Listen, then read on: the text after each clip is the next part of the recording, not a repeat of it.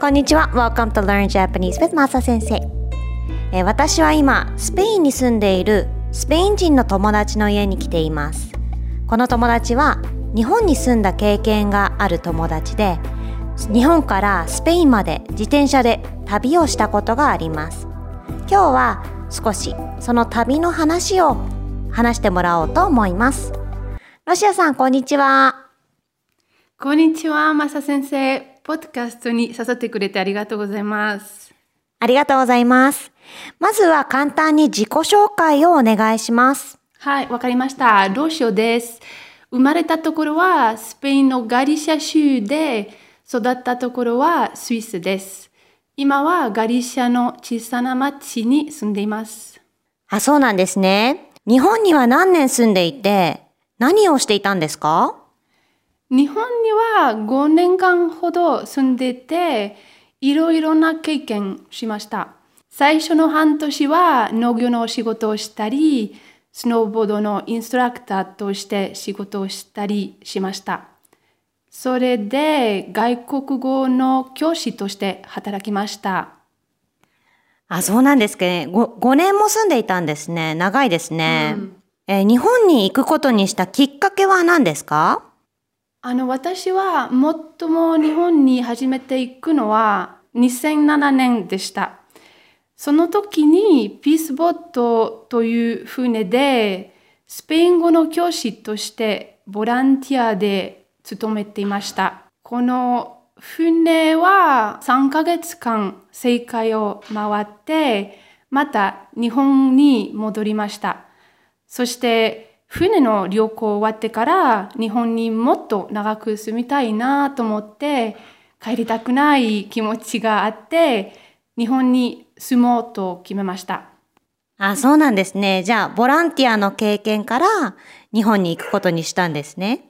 日本に5年住んだ後に日本からスペインまで自転車で旅をしたとのことなんですけど、どうして自転車の旅をしようと思ったんですか？そうですね。じゃあ2009年に3ヶ月の自転車の旅をしました。6人のグループでボランティアの活動をしてて、北海道から沖縄まで走りました。その旅行をしながら自転車はすごく効率的な輸送方法だし、必要なものも運べるし、長い旅をできると発見しました。その時から日本からスペインまで自転車で走るのは夢になりました。あ、そうですか。ちなみに北海道から沖縄までどのぐらい時間がかかるんですか？3ヶ月ぐらい沖縄まで。その後で沖縄に着いてから私は一人でまた群馬県に戻ってきました。そうなんですね。じゃあ、北海道から沖縄まで行って、その後群馬までまた自転車で戻ったんですね。ちなみに日本からスペインまで、これは自転車でどのぐらい時間がかかりましたか？2013年に日本を出て、2019年にスペインに着きました。だから6年ほどですね。6年は長いですね。すごいですね。じゃあ、例えばどんな国に行ったんですか？いっぱいある。最初はインドネシア。インドネシアは1年間。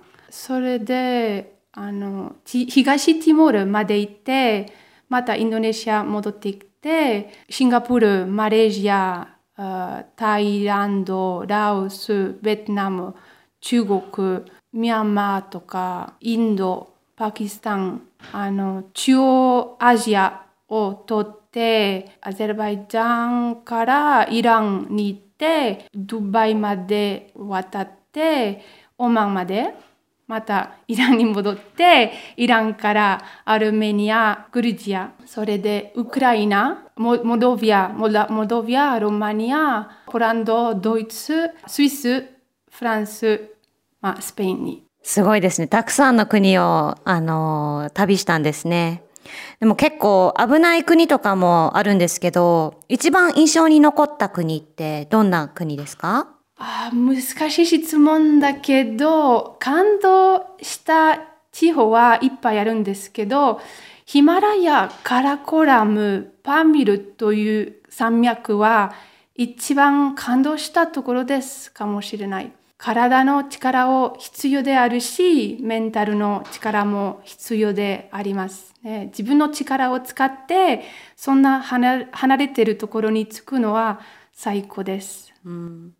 確かにそうですよね。ヒマラヤって歩いていくのも結構大変ですけどね。自転車は結構重いし大変そうですね。自転車で旅をして良かったことって何ですか？そうですね。旅行する間に様々な人に会って、私が他人の人でもおもてなしの経験をたくさんしました。それはすごく最高でした。自転車でだいたいどこでも行けるから、観光者いないところに行くのはとっても特別な経験ですと思います。確かにそうですよね。なんかこう小さい町とかは、交通手段があまりないから行くのが大変ですけど、自転車なら行けますよね。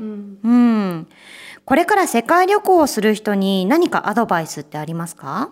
私はスローペースの旅行をするのはとってもおすすめです。人生にすべてのところを見ることが無理だと思います。すべてのところを見なくてもいいですと思います。早く旅行すればするほど思い出少なくなると思います。スローペースの旅行は深い経験できるし、地元の人、場所も触れられるということです。それは一番最高です。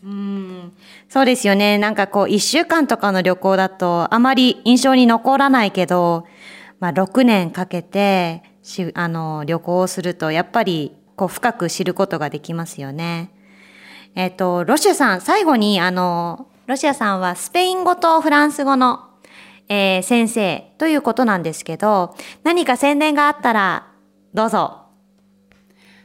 そう、今オンラインでフランス語とスペイン語を教えてます。もしよかったらぜひサイトを行ってみてください。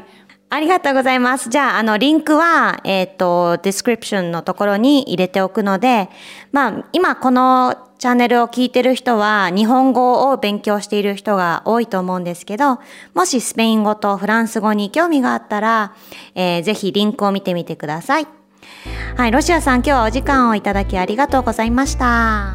ありがとう、マサ先生。本当に楽しかったです。ありがとう。ありがとうございます。さようなら。